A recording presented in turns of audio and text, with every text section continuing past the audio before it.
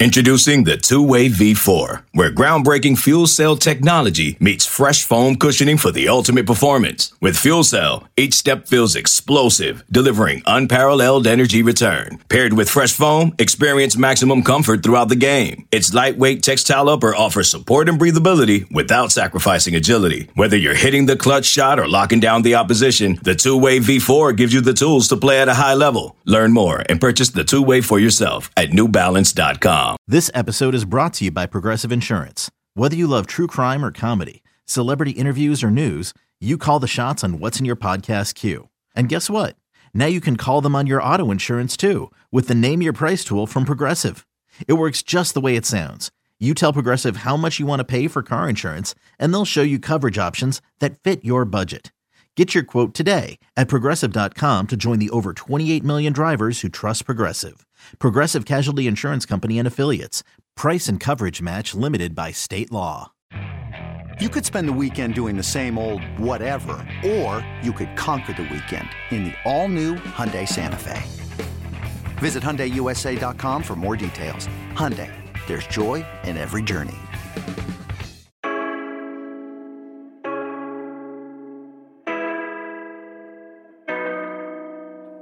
Welcome back to another episode of the Junkyard Dawgcast. I'm your host, Jordan Hill. Got the whole crew with us, Kip Adams and Benjamin Wolf, coming to you on this Tuesday afternoon. And fellas, a lot to get into. You know, you get to this point in the off season and you sort of wonder what exactly we're going to talk about. But we've got a few different pieces of news and notes to jump into. And let's start with what we learned on Tuesday morning, which is that 11 Georgia players have been invited to this year's NFL Combine.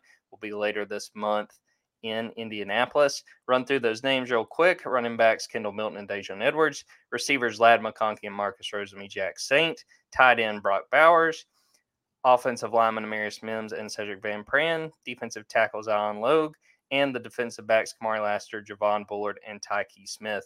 I'll speak first, fellas, and just say I don't think there's anything shocking about who was and who was not included on this list. We were talking about this before we got on. I think the only names not included as far as Georgia players who are going pro are Tramel Walthour and then William Mote, the long snapper. So nothing too surprising on that front. I'll throw it to you first, Kip. Anything that stands out to you as far as these guys that are going to Indianapolis, and if there's anyone who you think could really show out?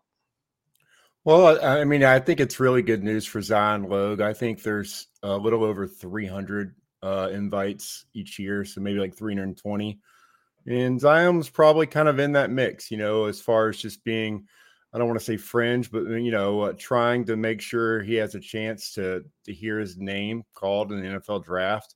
Maybe he's a little bit on the outside looking in, but probably just inside that top 300. So definitely a huge opportunity for him. And I think overall, no surprises. Like I said, the other 10 guys, you know, all should hear their name called in NFL draft. I think right now 10 would be probably a solid, you know, over under as far as Georgia players drafted this year. But a lot of opportunities for guys to improve their stock. I think, you know, you look at Javon Bullard, a guy that, you know, is probably trying to work his way into solidifying himself in the second round. Now we got Ladd McConkey and Kamari Lassiter knocking on the door of being a first rounder. And I mean, I think a lot of people just want to see more of Amarius Mims, you know, a guy that if you start less than 8 games and still have the chance to be a first round pick, it says a lot to his talent. But I think a lot of evaluators just want to see how he compares to a lot of the other guys that have logged a lot more snaps. And so he's got a chance to kind of, you know, solidify himself as a first round pick as well. So I think that this is a really strong group. And I think you're going to hear, you know, most of these guys' names called in the first 2 days of the NFL draft. Georgia had 12 guys invited to the Combine last year, 14 the year before that. And Kip, you hit on the big one for me as Amarius Mims. You know, wasn't a part of like the Senior Bowl, any of that, but has a chance to be a first rounder. And I think this is a big opportunity for him, something of a proving ground to show that he belongs as, you know, where he's considered right now, which is one of the top offensive tackles in this draft class. Ben, what were your immediate takeaways to this group that's going to Indianapolis, and if there's someone in particular that you're really interested in seeing how they perform?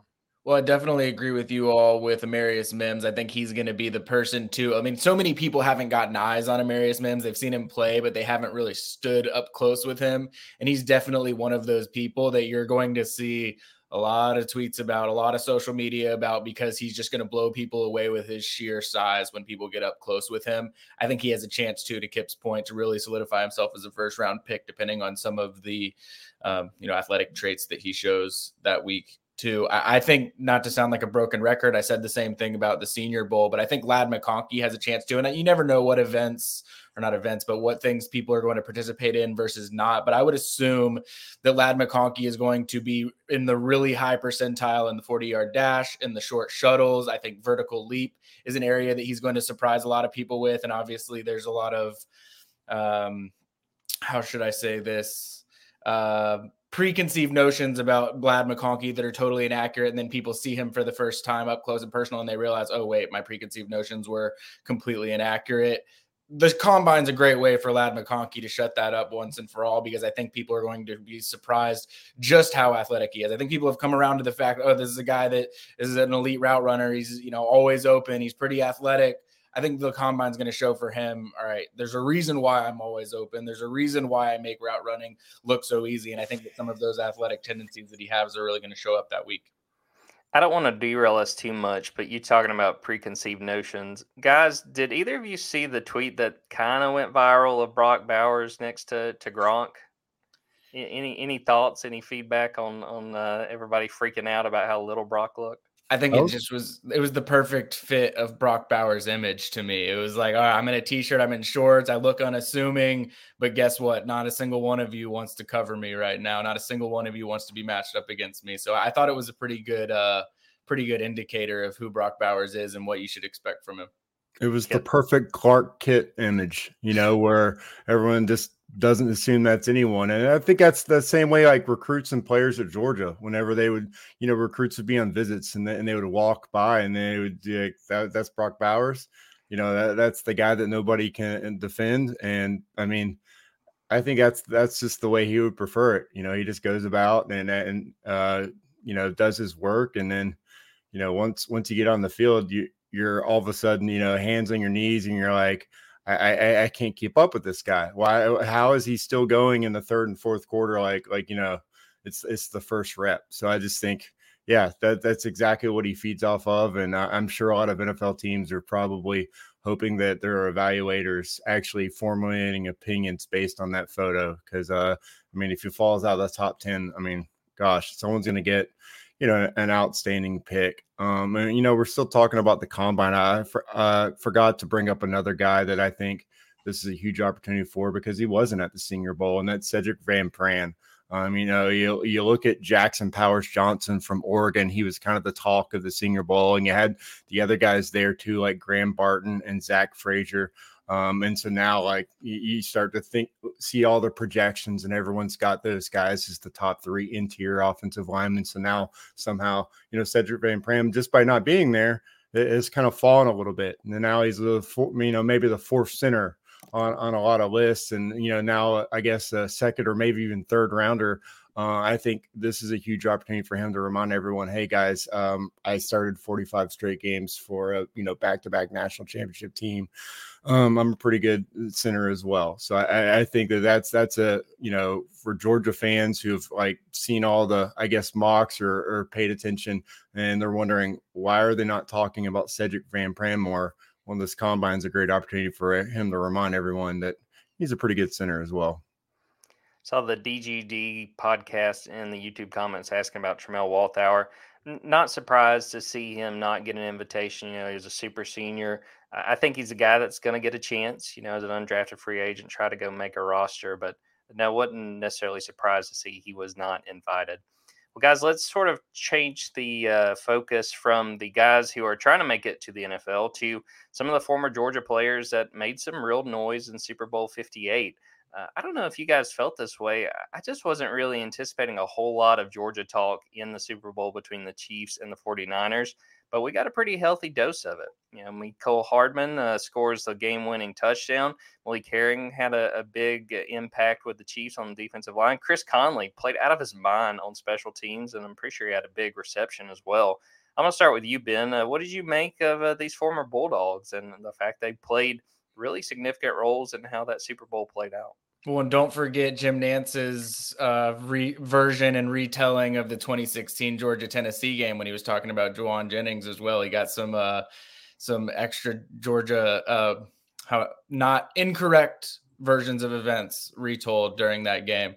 But I mean, obviously for Mecole Hardman, the journey, and I think Patrick Mahomes was one of the first things that he brought up in his MVP speech as well. Like for Mecole Hardman to be a guy that left, sort of not lost his way, but wasn't having the success that he had previously, the full circle for him to not only just come back to the Chiefs and win a Super Bowl, but be the one making the play to solidify it. I mean, for me, it was a really entertaining football game. I know there's a lot of opinions out there about, each the teams and the backstories beyond the football field that came along with it. But the game itself, I thought was really, really exciting. I thought there were a lot of twists and turns throughout the game. There were a fair share of great plays, a fair share of boneheaded plays that happened throughout it. So I thought it was really an entertaining Super Bowl. And to your point, the Chris Conley, we all remembered, I think in unison, like 5 weeks ago, that Chris Conley was still making an impact in the NFL. And we really felt that in the Super Bowl too.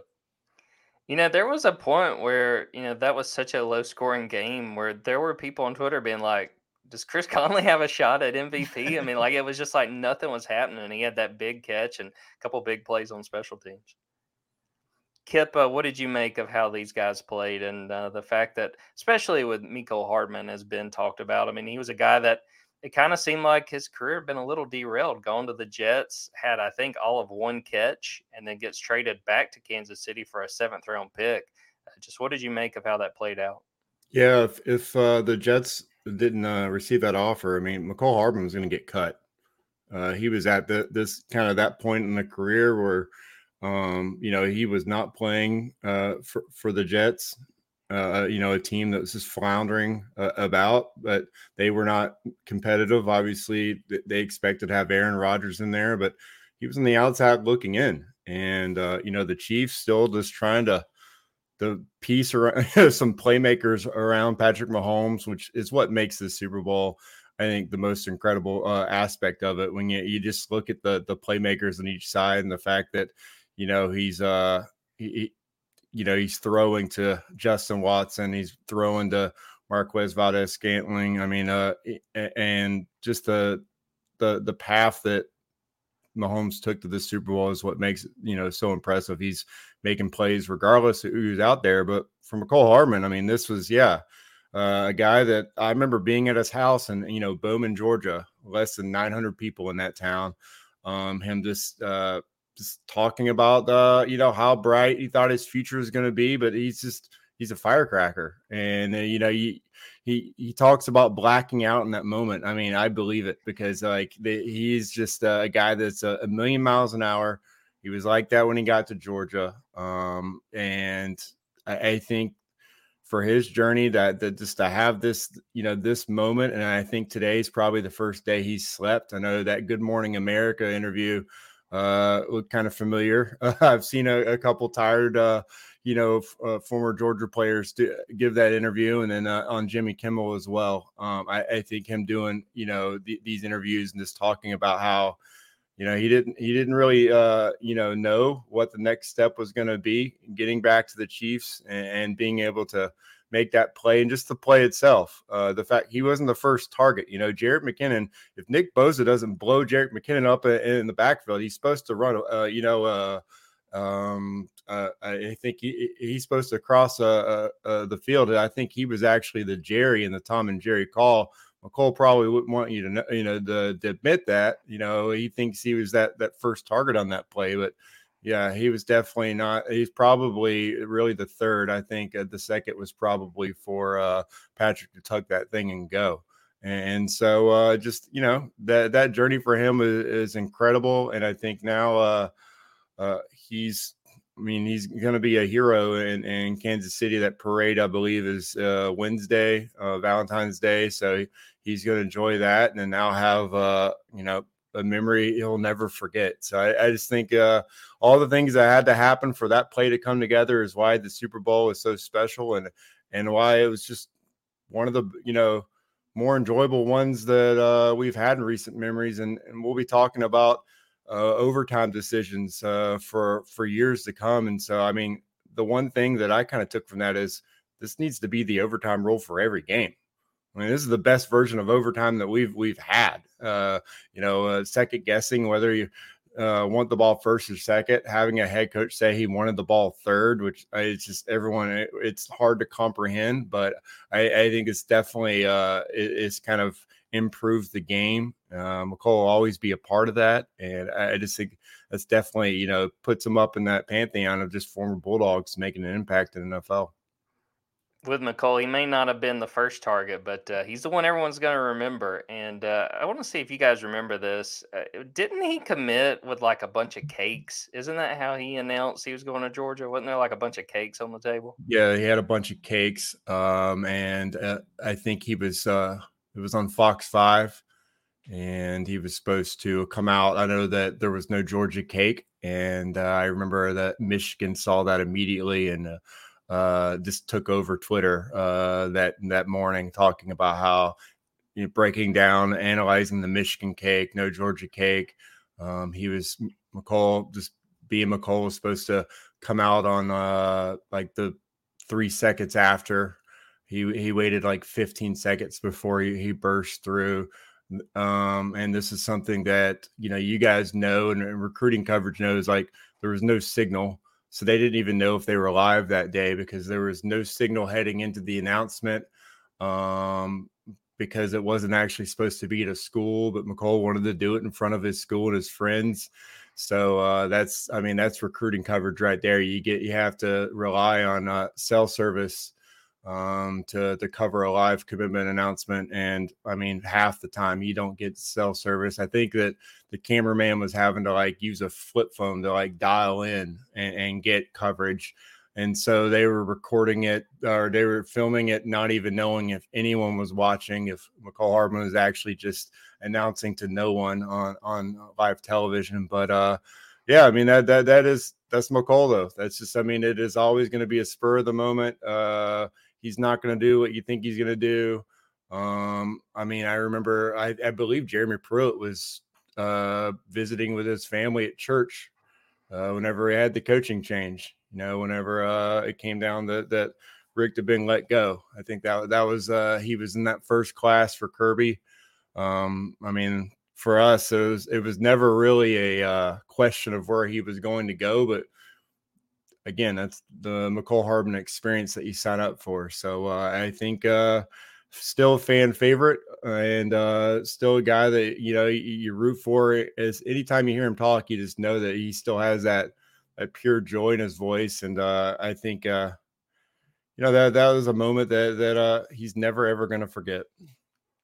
Definitely a special moment for him, but also Georgia fans. I know they were super excited to see him make that play. We're going to take a quick break, come back, and talk about Georgia's latest addition from the transfer portal and some recruiting news from our guy, Ben Wolk. When you need mealtime inspiration, it's worth shopping Kroger, where you'll find over 30,000 mouth-watering choices that excite your inner foodie. And no matter what tasty choice you make, you'll enjoy our everyday low prices, plus extra ways to save, like digital coupons worth over $600 each week. You can also save up to $1 off per gallon at the pump with fuel points. More savings and more inspiring flavors make shopping Kroger worth it every time. Kroger, fresh for everyone. Fuel restrictions apply. Hey, it's Kaylee Cuoco for Priceline. Ready to go to your happy place for a happy price? Well, why didn't you say so? Just download the Priceline app right now and save up to 60% on hotels. So whether it's Cousin Kevin's Kazoo Concert in Kansas City, go Kevin, or Becky's Bachelorette Bash in Bermuda, you never have to miss a trip ever again. So download the Priceline app today. Your savings are waiting. Go to your happy place for a happy price. Go to your happy price, Priceline. Jewelry isn't a gift you give just once. It's a way to remind your loved one of a beautiful moment every time they see it. Blue Nile can help you find the gift that says how you feel and says it beautifully, with expert guidance and a wide assortment of jewelry of the highest quality at the best price. Go to BlueNile.com and experience the convenience of shopping Blue Nile, the original online jeweler since 1999. That's BlueNile.com to find the perfect jewelry gift for any occasion. BlueNile.com. Fellas, it seemed like Georgia might be done in the transfer portal, but that changed on Friday when the Bulldogs went and added former Stanford tight end Benjamin Urasek, guy that was a two-time all-conference selection while at Stanford. Very promising tight end, guy that was banged up a little bit last season, but has a very, very nice resume to work with. I'm going to throw it to our resident Benjamin expert first. Ben, what do you think about the addition of the former Stanford tight end and what he can bring to the Bulldogs? Yeah, I think he's the first Benjamin that I would have ever known that would come like after me in some kind of alphabetized situation. I think Benjamin W usually takes the cake, but the Benjamin Y, respect to him for holding it down for all the Benjamins in the football program. Really impressive pickup. I mean, I think that the question everyone's probably been asking about Georgia's tight end room is, what does it look like post Brock Bowers? You sort of lose 2 years in a row, Darnell Washington and Brock Bowers, who are sort of one-of-one types at the tight end position. And so you have guys like Oscar Delp, Lawson Lucky, Pierce Sperlin, incoming guys like Jaden Riddell, Colton Heinrich that are, they have a lot of potential. There's a lot of promise. I mean, obviously Oscar Delp is sort of the veteran in the room at this point, but I think Georgia wanted to accomplish two things with this. They wanted to accomplish, one, get a veteran guy in the room, someone that will sort of, a Stanford graduate. He graduates from Stanford this semester. I think that's always a type of person that you would like to add to your room just from a leadership standpoint. And then how do you backfill some of that pass catching ability that Brock Bowers brought to the offense and changed your ability to line guys up in different spots around your offense? And I think that Benjamin Urasek is probably one of the only tight ends in college football that does things similarly when split out to what Brock Bowers can do. I don't think you're ever going to say this guy is Brock Bowers. I don't think that's a fair thing to put toward anyone, but by now I'm sure a lot of you have seen the clip of him taking an end around 50 yards against USC. He does things that other tight ends don't typically do. So I think it was a really important addition for Georgia, knowing that it could level up in its tight end group. They had already looked at a Notre Dame transfer, Holden Stace, earlier in this cycle that ended up at Tennessee. I think Georgia wanted to upgrade at the tight end position if they could, but there's not a ton of options out there that is going to make Georgia feel like they're upgrading because of the nature of what they already have in that room. But being able to add to the numbers, get a guy that will, without a doubt, improve the passing game. And, I want to give credit to who it was. I'm sorry that I'm not able to give credit here, but I saw it was run blocking grades for Georgia transfer tight ends that have come in with Eli Wolf and Trey McKitty, and they've both seen significant upticks from their time pre-Georgia to post-Georgia when it comes to run blocking. I think Benjamin Urasek is around 40 to 45 range when it comes to run blocking grade. Be interested to see how much that improves for him and whether he sees value in coming to Georgia. I think that we're talking about this in terms of how is there value in him for Georgia. Well, I think him coming to Georgia opens up a new opportunity for him to get a little bit of different coaching, maybe be utilized in a slightly different way than he was before, but also improve his draft stock looking to next year as well. Looking at Urasek, just super athletic, and I wrote about this in my VIP story, really studying his game. Man, he just has such long strides. He had a touchdown, I think it was against UCLA, where it was just kind of crazy how much ground he was able to cover. Kip, what do you make of the Urasek addition and just what he can bring to the tight end room? For him, it also allows him an opportunity to play meaningful football. I mean, they had 3 straight seasons of 3 wins. And so, for him, I think that's a huge opportunity to actually play in meaningful games late in the season.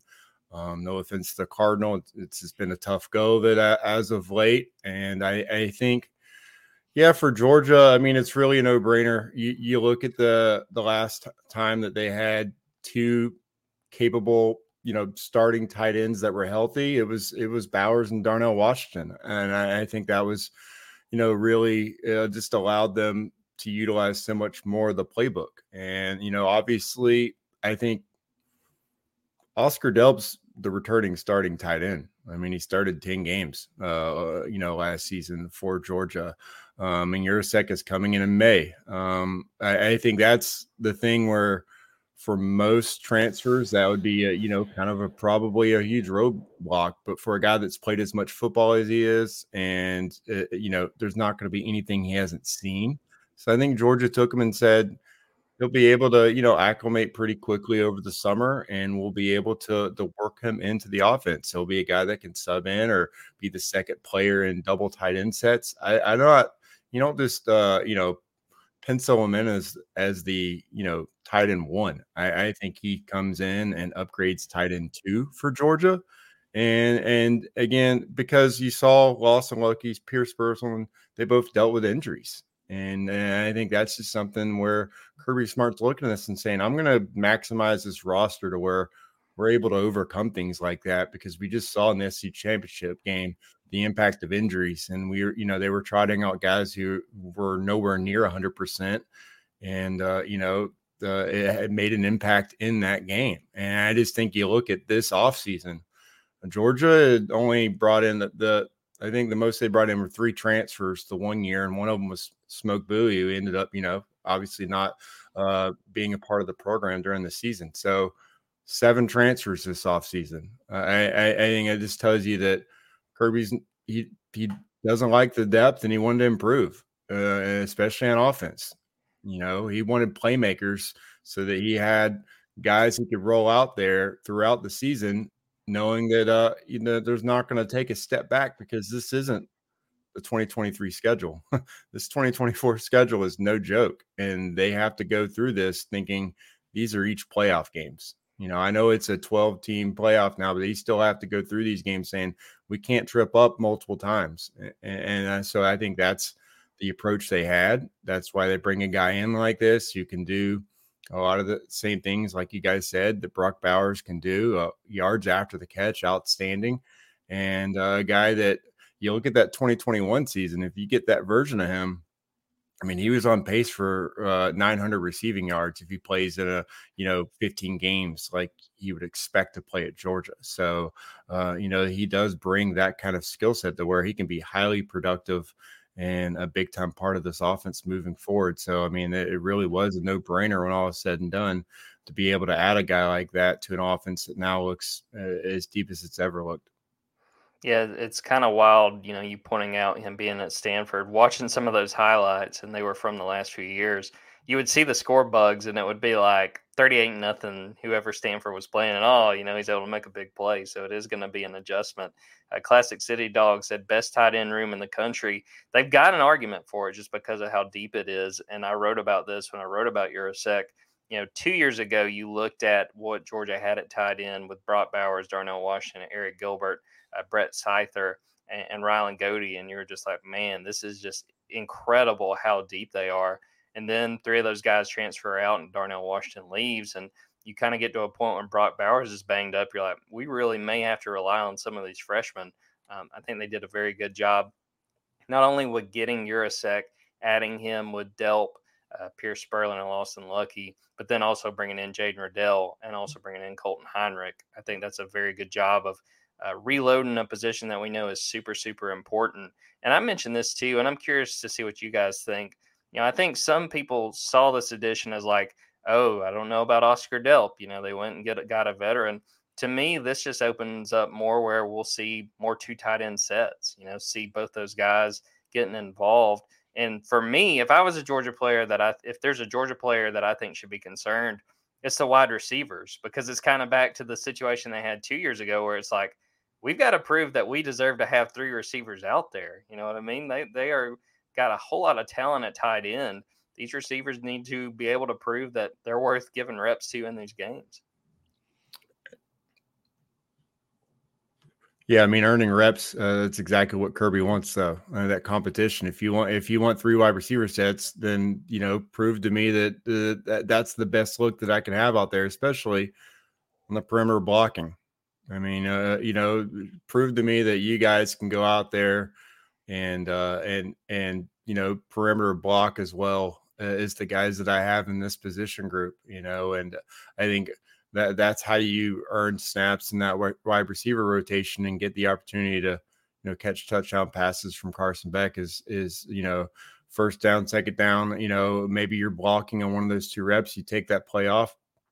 He's yanking your tail, back to the sideline and putting somebody else in, regardless of how talented you are, how explosive you are. And we've kind of seen that happen, the last couple of years at Georgia. You've had some explosive guys out there who, lost snaps because if they weren't getting the ball, then, they weren't given the kind of effort that Kirby Smart wants. It's kind of like in basketball. How are you off ball? And if you can't play off the ball, then you're not going to play. It's not a winning formula. So I think, you might want to see the 4 and 5 wide, the empty set. But I think the best playbook that Georgia has is the complete playbook, the ability to give as many looks as possible. And I think this roster allows you to do that. Yeah, I mean, I was basically going to say the same thing. Like, what this proves to me is it doesn't matter what position group it is or how strong Georgia feels like it may or may not be. If they feel there's an opportunity to improve the position and add talent to it, they're going to do that. That generates the competition that Kip was alluding to with the wide receiver rooms within the tight end group. Like, it accomplishes everything that Georgia wants. And I think when you're bringing someone into the program too, Georgia's probably pretty calculated in terms of the type of person that they're bringing into the room as well, just because it is going to create a slightly different dynamic within that position group. And I think, again, it sounds cliche, but bringing in a Stanford grad into your room, I think, can only probably be viewed as a positive. Ben, you were pretty busy last week making the rounds as we turned our attention to the 2025 recruiting class and beyond. What were your big takeaways from what you got to see? Any names that sort of stick with you after the fact? Well, the first thing I wanted to do during the dead period was get down to South Georgia, just because, one, we don't have as much of an opportunity to get down there all the time. But two, I think that some of the priority targets for Georgia in this 2025 class are down there. And I think that includes uncommitted guys, and that also includes someone that they have committed in the class as well. So the 3 players that I really wanted to highlight from that trip, and there was more from that visit too, that beyond these 3, but the number 1 player in the state, Elijah Griffin, defensive lineman from Savannah Christian, I think, and I would be curious to get your viewpoint on it as well, is the most important recruit in this class for Georgia. I mean, he's along the defensive line. He's someone Georgia has been recruiting since he was in 8th grade. There's a lot of top programs that are coming after him. And I think that the relationships with Trey Scott and Glenn Schumann run really, really deep. And it's really important for Georgia to hold on to him. So I wanted to get down and see him. I think that Georgia is definitely in the mix here, if not leading for Elijah Griffin at this point in time. I think South Carolina and Clemson. I think Clemson is just a team to watch for a lot of recruitments right now. And I know that that's a team that maybe some people feel have slipped over recent years in recruiting. I would say that is not the case when we're looking at the 2025 class. I think there's a lot of premium prospects that Clemson is very, very much in contention for and has a chance to create some headaches for Georgia with. I think that Elijah Griffin is definitely one of those prospects. So I think that getting Elijah Griffin is critically important for Georgia. And so as a result, it was important for me to get down there as soon as I could too. Someone that's committed to Georgia is tight end Elias Williams. He's from Camden County. He's been committed to Georgia since last spring, and he remains committed to Georgia. I think that if I were to, if there were betting lines on it, I think it would favor him sticking with Georgia in the long run. But I think that we all know how this spring and summer is going to be with official visits and trips elsewhere. And, the NIL component of all of this, that it is becoming more and more prevalent in every recruitment. And for a lot of these 2025 guys that have already committed, some of those conversations haven't happened yet. And some of those more complicated parts of the equation are going to be factored in. And so, he's getting recruited heavily by Florida State. That's a school that he talked about a lot when we were down there discussing his recruitment. And Miami, which is a place that he hasn't actually visited yet, but someone that he's been in regular communication with. And I think that everybody, based on how other recruitments, just look at last cycle, Nye Carr flipping from Georgia to Miami relatively out of the blue. I think that everyone is conscious and aware of the threat that Miami poses in the recruiting world as well. So I think holding on to Elias Williams, who is we've been talking about the tight end position a lot during this podcast, talk about a freak of nature at the tight end position. And I mean, he's someone that physically, like frame wise, is not Darnell Washington-esque in terms of probably just total mass, but in terms of frame and height and length, I mean, he's really comparable to what Darnell Washington does. And then athletically, I mean, he's the best basketball player in their region. His basketball team is the number one team in their region. They're a team that can make a really deep tournament run. So he is a legit college basketball player as well. His high school basketball coach thinks he's someone that probably could get legit Power 5 offers if all of these basketball programs didn't know that he was the number one tight end in the country and was definitely going to be playing football. So someone that's really impressive. And then the last one that I'll bring up is he's listed as a 3-star at 24/7 Sports right now. I'm interested to see how that develops and where things go from there. But wide receiver from Calvary Day, Thomas Blackshear. So he's someone that was on a visit to Georgia at the beginning of the month. He was scheduled to be there at the end of the month as well, but he wasn't able to make it. So he only took one visit to Georgia during the contact window, but that was the only visit that he took. He created a sort of a public top 3 right after that visit of Georgia, Tennessee, and Florida State. But when we were having our conversations, this communication is just much more constant with Georgia and Tennessee right now. So I would say that those are the 2 schools that he's really looking at, the 2 schools that I think he'll take visits to for spring practices, and the 2 schools that I think he would schedule official visits for in June. You know, I think he's someone who could be closer than most to wanting to make a decision. And I think you see that in the fact that he's narrowed it down really to 2 choices. He's getting pretty close to decision-making time. So he's someone that Brian McClendon has spent a lot of time into. He went down to see a couple of times. Kirby Smart took a helicopter tour down to Calvary Day to see Thomas Blackshear and a couple of other of the 2025 prospects that they have. So, you know, those 3 guys are 3 that I think Georgia would really like to add. And I think Georgia's had a lot of success with recruiting that area of the state. So I think holding on to Elias Williams will go a really long way, but landing those 2 guys, Blackshear and Griffin out of Savannah, I think would put Georgia well on its way to a top class. Kip, I want to pose that question to you with Elijah Griffin. Do you feel like he is the most important guy when you look at this 2024 cycle?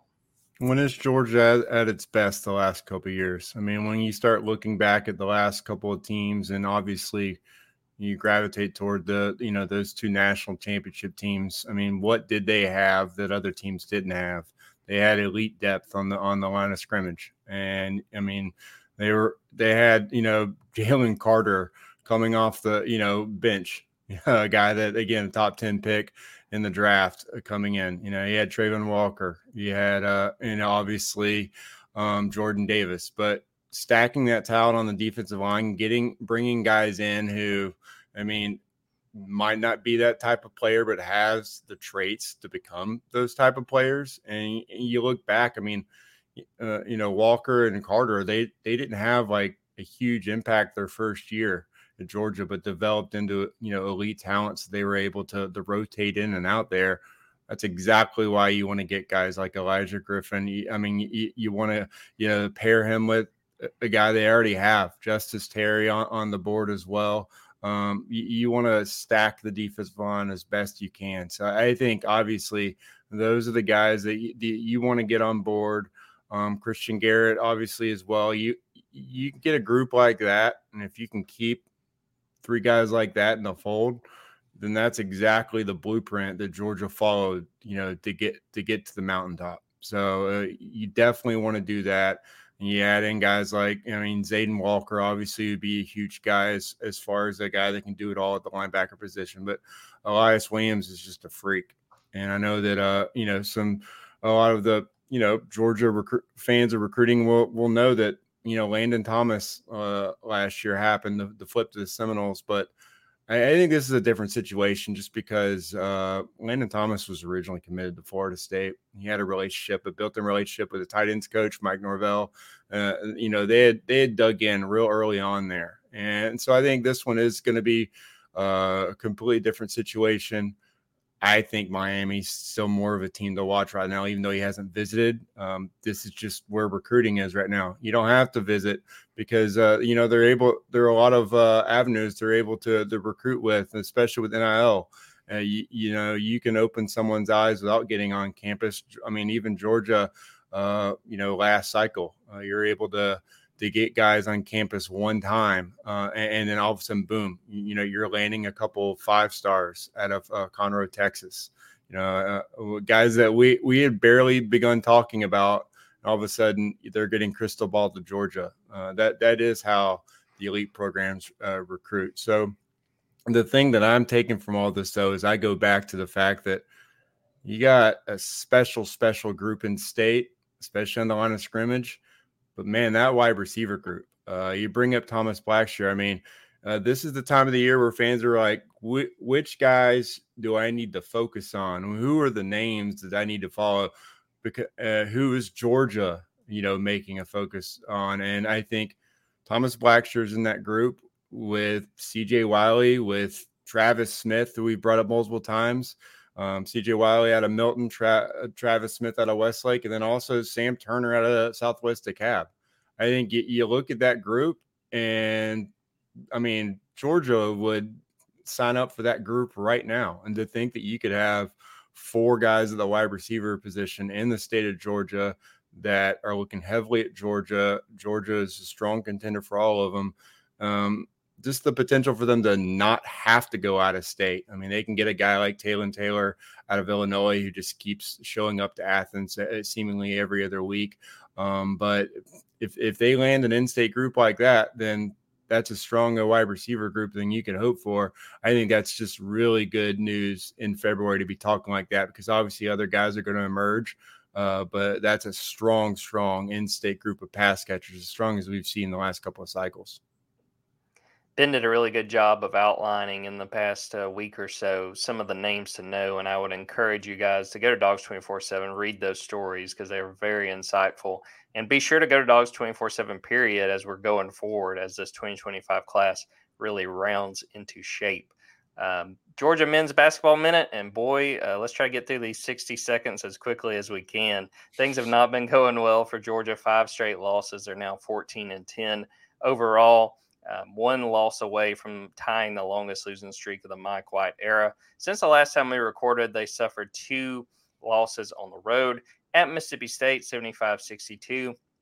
Just a game it didn't feel like Georgia was really in the mix for as that game wound down. It was a situation with like 6 minutes left. I think Georgia got within 3 and then just couldn't keep scoring. Mississippi State put it away. At Arkansas, 78-75. Georgia picked the absolute worst game to have its worst game from 3-point range. Just could not hit shots, really struggled. Had opportunities late, got 2 looks from 3-point range in the final minute and change and missed both of them. Very disappointing turn of events. They do get a break this week in the fact that they do not have a midweek game, but turn around and on Saturday you're hosting a Florida team that, one, there's a lot of emotion in that game because of Mike White coming over from Gainesville. But 2, this is a Gators team that absolutely dominated Auburn over the weekend. So not a very good looking situation. I think the NCAA tournament talk is completely over for Georgia. And now they're really at a point where they're just fighting to remain relevant in the NIT conversation.